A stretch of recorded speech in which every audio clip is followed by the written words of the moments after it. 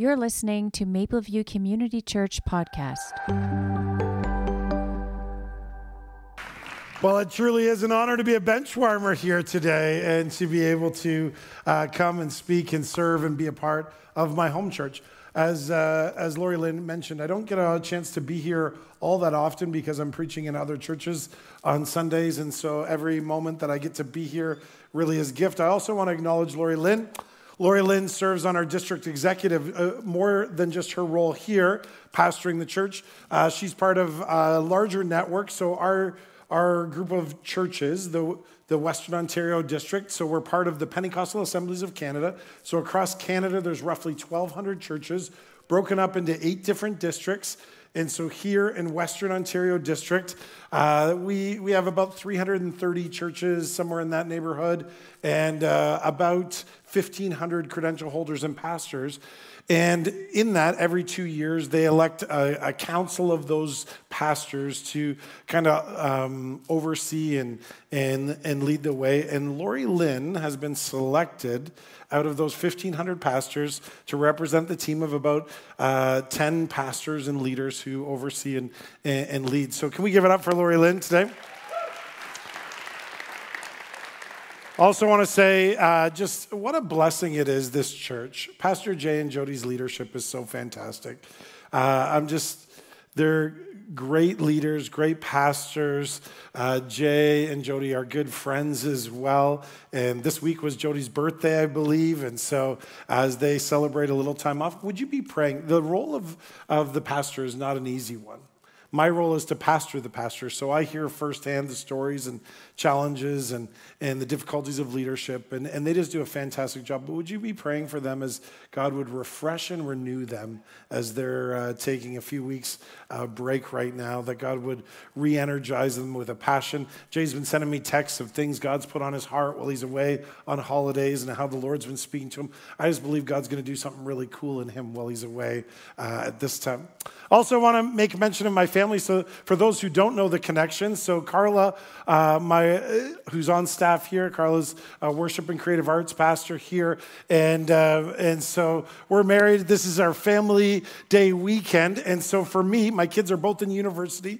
So immediately following the next service, I'm going on a plane and I'm heading out to Calgary to visit my son who's in university out there, and it's reading week for them. And so I'm going to be able to go for a couple days and go skiing. Then my daughter Grace, I'm meeting with her partway through the week this week. She's on reading week as well. She's in her 4th year at Western University, and she's trying to discern where God would lead her on her master's program. And so we're going to check out a couple universities as she's figuring that next step of her journey out and a part of things. As I was praying about, I just love this idea of the Benchwarmers series and what God has in store. And also, I love Pastor Jay's focus for the entire year on miracles. And so as I was thinking about and praying about what to share with you today, I was kind of thinking about making moves. I don't know how many of you, and maybe some of you are in school right now, and you just love to get out of class. For me, school was a thing where I would just do whatever it took to get out of class. And so my favorite subject was lunchtime and then recess, whatever. And I loved, phys ed, I liked that, something that you weren't in the classroom as well. And so I would do whatever it took. So our track and field team, I knew that you could get a few days off if you were on the track and field team. And so I worked really hard to win an event so that I could go to the regional meet and get out of class for a few days. And so that was like a goal of mine. The soccer team, I knew that you could miss a couple days of school if you made it to the championship in soccer. So I worked really hard on that. I actually found out badminton, I don't know, like a random sport, badminton.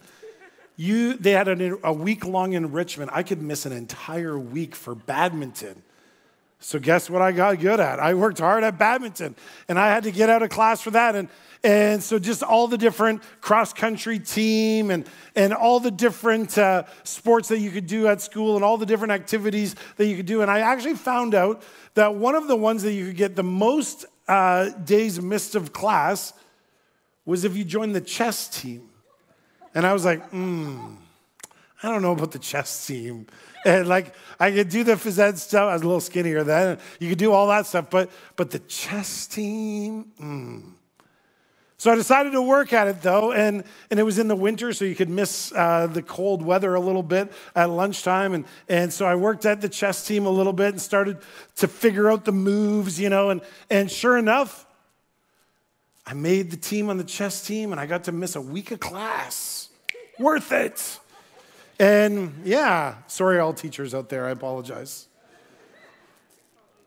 The thing about chess is that you got to be making a move, and you got to be thinking ahead, not just for the next move, but it's the next move after that. And if you're better than me, you're thinking a few moves ahead. And as you do that, you're constantly in motion, and there's a little clock that timer's going. And the moves are facing you right there. And you've got to make moves in real time, and moves that will either bring you blessing or will bring you harm. Making moves. All of us are having to make moves each and every day, decisions that impact the journey and decisions that are staring us in the face. And as we make the moves where God's hopefully calling us to go. The people of Israel, they were in a state that they had this season where they were kind of in these loops where they would seek the Lord and God would open up blessing over their lives and everything would go really good. And then they would forget about God and they would start to think it was in their own strength, and they would kind of get distracted by the pleasures of this world and the things of this world, and they would kind of lead away from God, and then they would start to make some wrong moves and some difficult moves, and then they'd find themselves into trouble, and then they would call on God again, and then God would bring freedom and deliverance, and then this cycle. Maybe you can identify with like that in your own life, where you have these moments where everything's going good and you're close to the Lord, and then you just kind of, you fall off the wagon a little bit and drift a little bit, and things go a little bit sideways in your life. This is the season that the people of Israel are in, and they're right now in the bottom of the loop. And if you have your Bibles, you can turn with me to Judges chapter 6 and Judges chapter 7, and we read the story of this guy by the name of Gideon. And Gideon is a guy that's just, he's made some bad decisions along the way. He's made some moments, some bad moves along the way. But we find this moment where he's threshing wheat. And I don't know how many of you are agricultural background. I have a little bit of farming history, but we had a combine, not a wheat threshing kind of area. But when you thresh wheat, you would try and do so in the most airy place possible, because you would throw it in the air, and the idea was that the wind would take the chaff away and that the heavier kernels would drop to the ground, and that's how you kind of thresh wheat in that day and age. And so we pick up this story that here's this guy Gideon. If you have your Bibles, Joshua 6 and 7, and here Gideon is threshing wheat in a wine press. In other words, in the least windy place possible, in the spot where, like, the opposite of where you were. Why? Because the Midianites were coming, this neighboring army that's been oppressive and challenging, and for 10 years, they have just been destroying the people of Israel, specifically Gideon. Every time that he'd think he's getting ahead, it was harvest season. He's like, okay, we're going to get ahead. And the Midianites would come and plunder and take everything. You ever feel like that, where it's like you just feel like you're getting ahead, then the rug gets pulled out from under you? And you're like, Lord, seriously, come on. Here's Gideon, and nothing is going right. And here he is hiding out on a wine press, fearful, and he's been traumatized by these Midianites, and he's fearful, and he's threshing wheat in this wine press, the exact opposite of where he should be. And then it gives this picture. It says, and there is the Lord under the oak tree. And this is, remember, Gideon's made all these mistakes and fallen away from the Lord. And the Lord's there, and he's not coming like this. Sometimes we think God always comes like this. And God's there in just this graciousness. And God comes over to him and says, Gideon, mighty warrior. Mighty warrior. And he dresses him as a mighty warrior. He's anything but the opposite of a mighty warrior. He's like, this is not me. And he actually goes and he's like, talking to me? Like, I'm not a mighty warrior. He's like, I'm the weakest, member of my family, and my family is the weakest clan, and my clan is the weakest clan. And he just goes through the whole list of like everything that's a disqualifier for him. And the Lord says, listen, Gideon, I am going to use you if you will trust me, if you'll step out, I'm going to use you. And I love this word. The Lord says that he said, if you step out, we will do this together. Isn't that a great line? Like the Lord doesn't say, you're going to do it all on your own. He doesn't say, I'm going to do it and you just sit back. The Lord says, together, we're going to defeat this enemy. And Gideon, he wrestles with this, and he's like, Lord, I'm a pawn. I'm the weakest of the weak. How could you use me? And the Lord says, trust me, trust me, trust me. And so Gideon goes out, and he tries to do what the Lord's called him to do. Instead of going during the daytime, he goes in at midnight and sneaks out and tries to take down the Asherah poles, which were the foreign worship, the gods they were worshiping. And everyone wakes up the next morning, who did this? And Gideon's quiet, and eventually the Lord kind of gives him some favor, and he wrestles with it. Then he's like, Lord, if you're real, I'm going to put this fleece out and put water on the ground, keep the fleece dry, and then do the opposite. And the Lord is just gracious with him. Kind of a weird request, like totally bonkers, but the Lord's gracious. And I love it that the Lord's gracious with us sometimes when we're totally bonkers. But anyways, the Lord starts to be with him, and all of a sudden, momentum starts happening. He's got 32,000 soldiers. 32,000 soldiers. And the Midianites, though, they have 135,000. And so Gideon comes and he's like, okay, Lord, I've done what you called me to do. I've summoned them all. I've blown the trumpet. I've got them here. Okay, Lord, what do we do next? What do we do next? And the Lord says, Gideon, you have too many men. And he's like, what? I've got 32,000 versus 135,000 trained. My 32,000 are not even trained. They're like farmers, and I'm against 135,000 trained. He says, there's so many. He said that they're like locusts. He said they have so many camels. It's like the sand of the seashores. He just like goes on like they are outnumbering us. And God says, you have too many to defeat them. What? Isn't it interesting how God's economy is so opposite to the things of this world? And God says, you need to get rid of some of them. And Gideon's like, okay, Lord. And he said, have everyone who's afraid raise their hand. And so you can imagine, like, you're going like 32,000 versus 135. How many are afraid? And so 22,000 people put up their hand and say, well, we're afraid. And so the Lord says, dismiss all of them. What? Okay, now we've got 10,000 versus 135,000. Like the numbers are not looking good, Lord. Like, Lord, seriously, remember, I'm the weakest of the weak of the weak. And the Lord says, you still have too many. And so the Lord tries this unique kind of way where he goes down to the river, sees who drinks in a certain way. And anyways, long story short, the Lord thins it down where they have 300. 300 versus 135,000. And Gideon's like, Lord, I'm afraid. And the Lord says, Gideon, I'm with you. You're a mighty warrior. And he's like, Lord, I don't think I can do it. And so the Lord, once again, gracious, says, okay, Gideon, I want you to go down, sneak down, listen to the enemy. So he sneaks down in the middle of the night. Remember, that's a courageous move all in of itself. And he sneaks down and he hears them tell this dream about it's such a weird dream. He says, there's a barley loaf. And now you got to understand the culture. Barley loaf was the bottom food group, like the cheapest of cheap. It was the spam of that era. And so he's like, it was a barley loaf, rolls down the hill and topples the entire tent. And the guy says, I think that dream means that Gideon's army is going to defeat us. And Gideon hears this and he has like excitement. And the Lord says, now's your time. Step out, Gideon. And so in the middle of the night, Gideon goes out. And he says to the men, don't even take swords.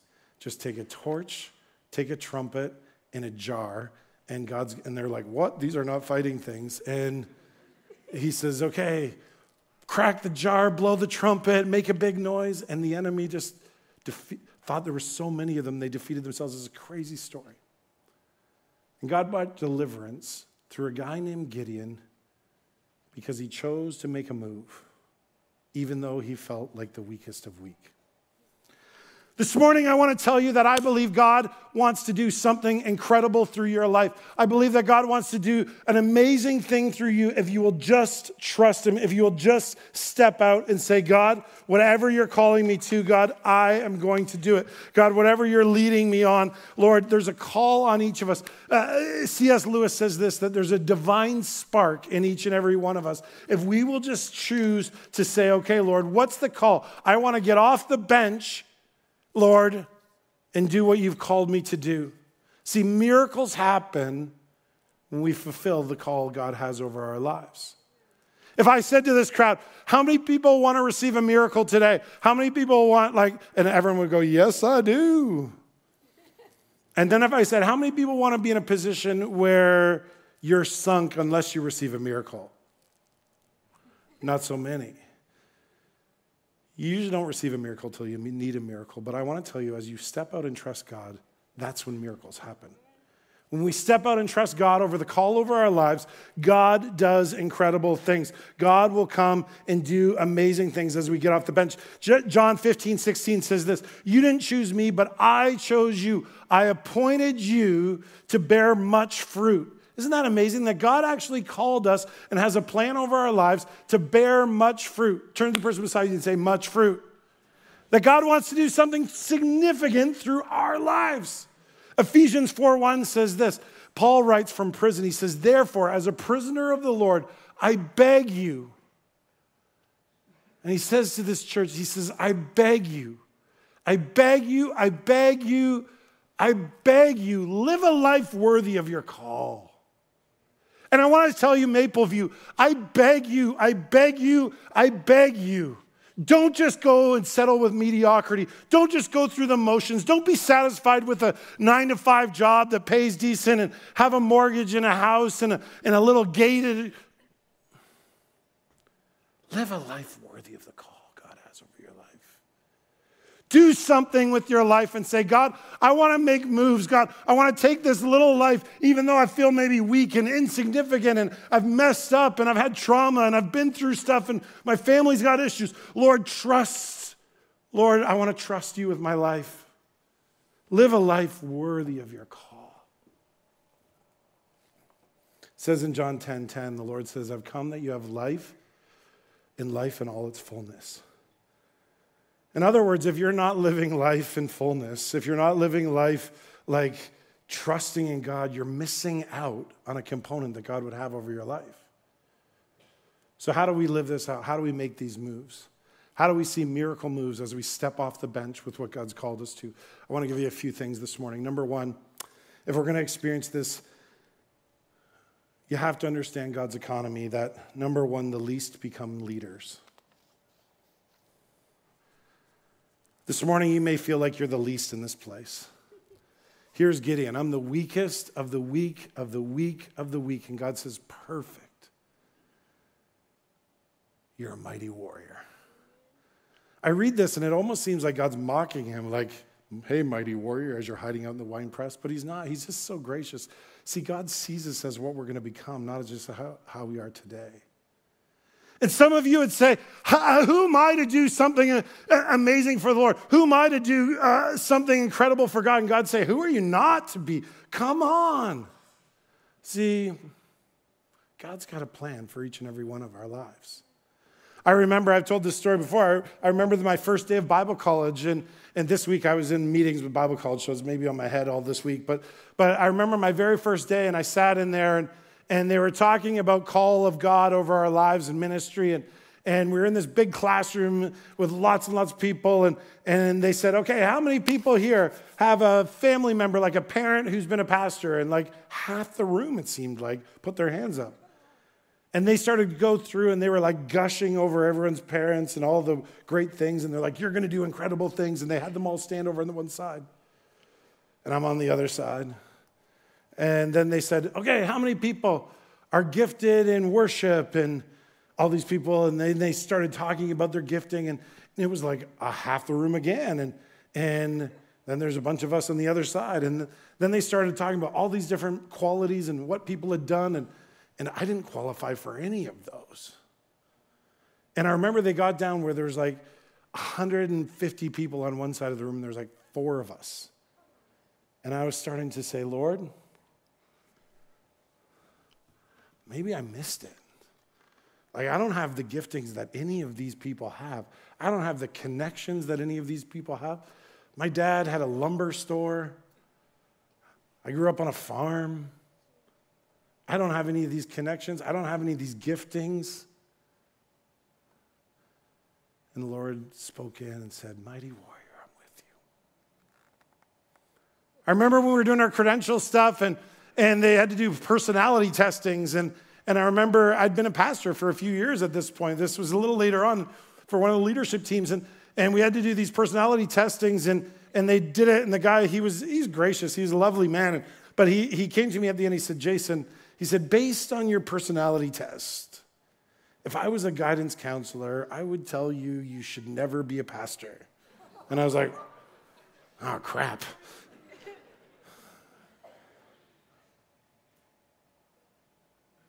And the Lord would say, whisper in his sweet way, I'm with you. I'm with you. Maybe you've had people tell you that you could not do anything. Maybe you've had people that say you're insignificant. Maybe you come from a family with lots of history that's not good, and maybe you've walked through trauma just like Gideon. And God would say, perfect. I'll take the least, and I'll turn them into leaders for me. This morning, I just want to encourage you. It says in 1 Corinthians 12, 26, or 1 Corinthians 1, verse 26 and 27, it says, For consider your calling, that not many of you are wise according to the flesh, not many of you are noble. But God chose the foolish things of this world to shame that which is wise, and God chose the weak things of this world to shame that which is strong. In other words, if you feel weak, or if you feel like, God says, perfect. The least become leaders in my kingdom.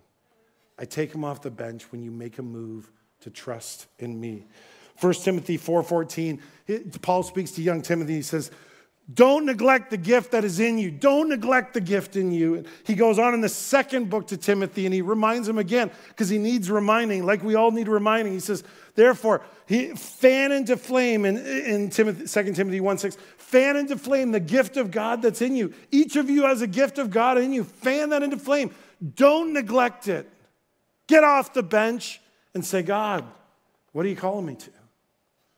Number 1 is the least become leaders. Number 2 is the little becomes lots. I love how the Lord speaks to Gideon, and he's like, you have too many to win this battle. It's total opposite. Our world is like, okay, show me how big your bank account is. Show me how many people you have working for you. Show how much might. It's like the world's dynamic is all about more power. It's all about power and privilege. And God is the opposite of that. And God says, okay, if you feel like you don't have anything and your bank account seems small and your sphere of influence and your followers on Instagram or Twitter are low, and God says, perfect, I can use you. The little becomes lots. God winnows down his army to 300 so that they won't think they did it in themselves, but they'll know that God has done it. Growing up in my church, we had this lady, and I remember chatting with her, and they just called her Grandma Gray, was her name.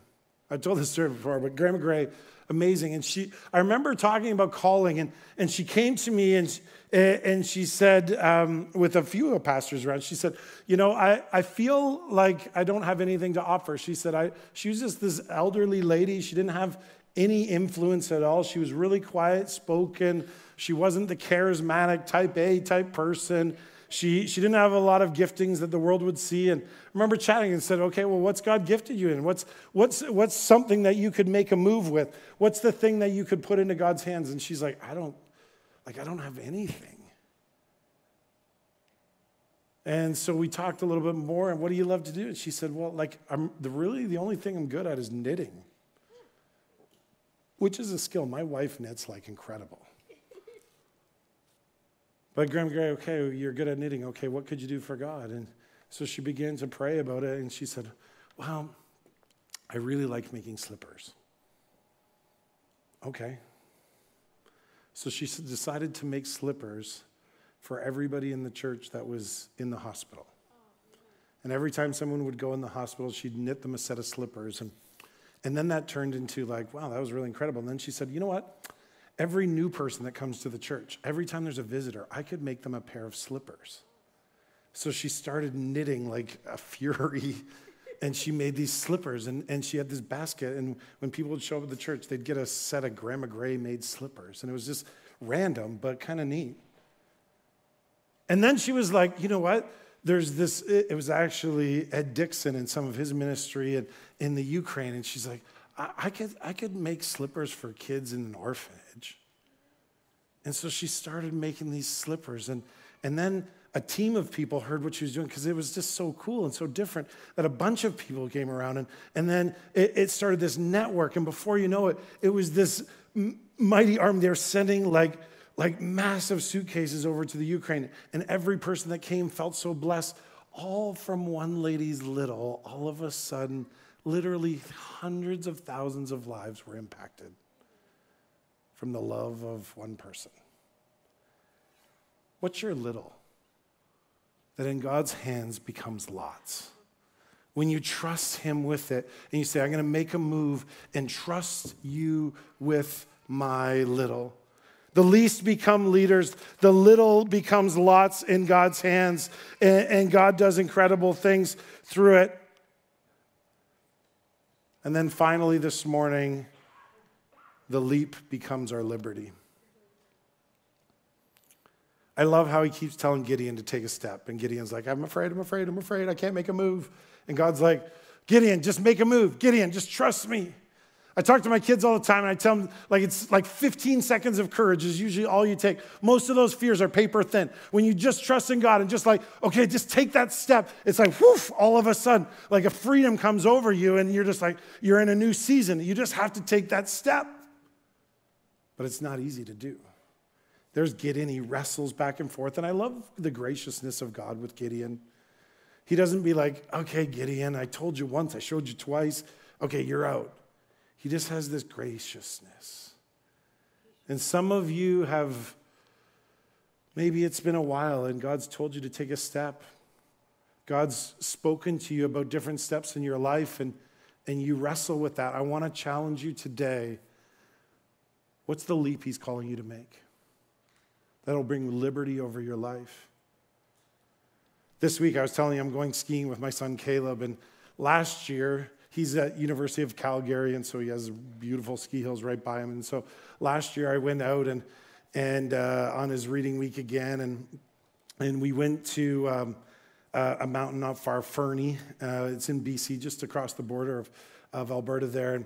And we went skiing, and Caleb's a good little skier, and I'm me. And so we got out there, and sure enough, the airplane lost my luggage. That always happens, and so, but all my ski stuff is there, and so we're like, I have limited time, and so I'm like, what are we gonna do? And so Caleb's like, well, you're just gonna have to go with what you got, and so I rented some skis, but I couldn't rent any of the equipment or any of the clothing, and so I had some pants, so I doubled the pair of pants that I had in the bag, and I went to the local like Value Village type thing, and I tried to get a coat, and I'm a larger individual in peak physical, yeah. And they didn't have any that fit me, so it was like the coat was like 3 sizes too small. I couldn't even do it up, and I got some of those, those mitts from the Olympics that they had, those red knit mitts. So I had these. I didn't look like a skier at all out there. And Caleb's mocking. He's like, Dad, every time the lifties are like, nice outfit, dude. And I'm like, yep. And so we go up, and we're having a great day skiing for the day. And then as we're going up the lift, these guys talk about this run that's unlisted, that's so incredible. And they're like, it's amazing. It takes you into this powder bowl, and it had snowed the night before. They're like, there's still fresh tracks. It's amazing. And Caleb's like, Dad, we got to go. And they're like, but there's one thing. And they're like, in order to get into it, it's over this cliff, and you have to go down on a rope, and then you just like let go and you fall into this deep powder. You're in this sweet bowl, man. It's like these skiers. And Caleb's like, Dad, that's awesome. And I'm like, son. And so he's like, we got to go. And so I get out and we're trekking over to this, and some ski patrollers come along, and they're like, they see my outfit. And they're like, sir, you need to be honest with yourself. Can you do this? And I'm like, how are you questioning me? And I'm questioning myself. And so we get to the edge, and there's this big cliff, and I'm like, oh my goodness, that's a long ways down. And Caleb's like, okay, Dad. And he goes and he's like, Dad, he's calling from below. He's like, this is amazing. Get in here. And I'm sitting with my skis over the edge, and I'm like, whoo. And I got like the butterflies, and my legs, are starting to give way. And it's the end of the day too. And I'm like, oh. And like every second that went on, it was like it got taller and taller and taller. Somebody else came along, and they're like, sir, can we get in there? And I'm like, yeah, you go ahead. And it got like taller and taller and taller. And like paralyzation is a real thing with fear. And I'm like, I'm thinking, did I pay my insurance bill? Should I call Carla one last time? And it's just 15 seconds to just get out over that edge. 15 seconds to take the leap. And then there's fresh tracks. 15 seconds of courage. 15 seconds, that's all it takes.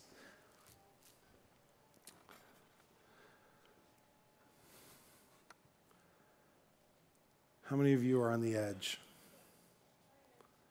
And there's great things ahead of you. There's fresh tracks to be had. There's a new season to be had. There's incredible things in your future if you'll just take the leap. Gideon, mighty warrior. Gideon, I see you as a warrior. And Gideon's, Lord, I can't do it. I can't do it. I can't take the leap. I can't get off the bench. And God says, just get off the bench and you'll see the miracles happen if you'll just trust me.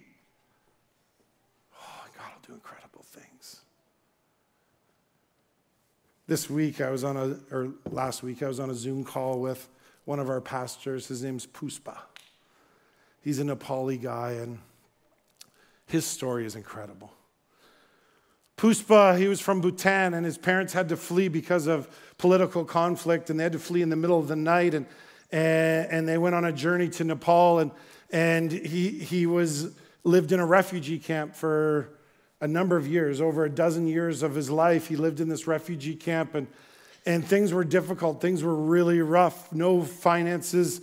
Food was very, very scarce. And he kind of got to the spot where he thought, there's nothing in my life. Like, there's nothing worth continuing. He actually tried to take his life. And in the midst of that, he ran into this pastor.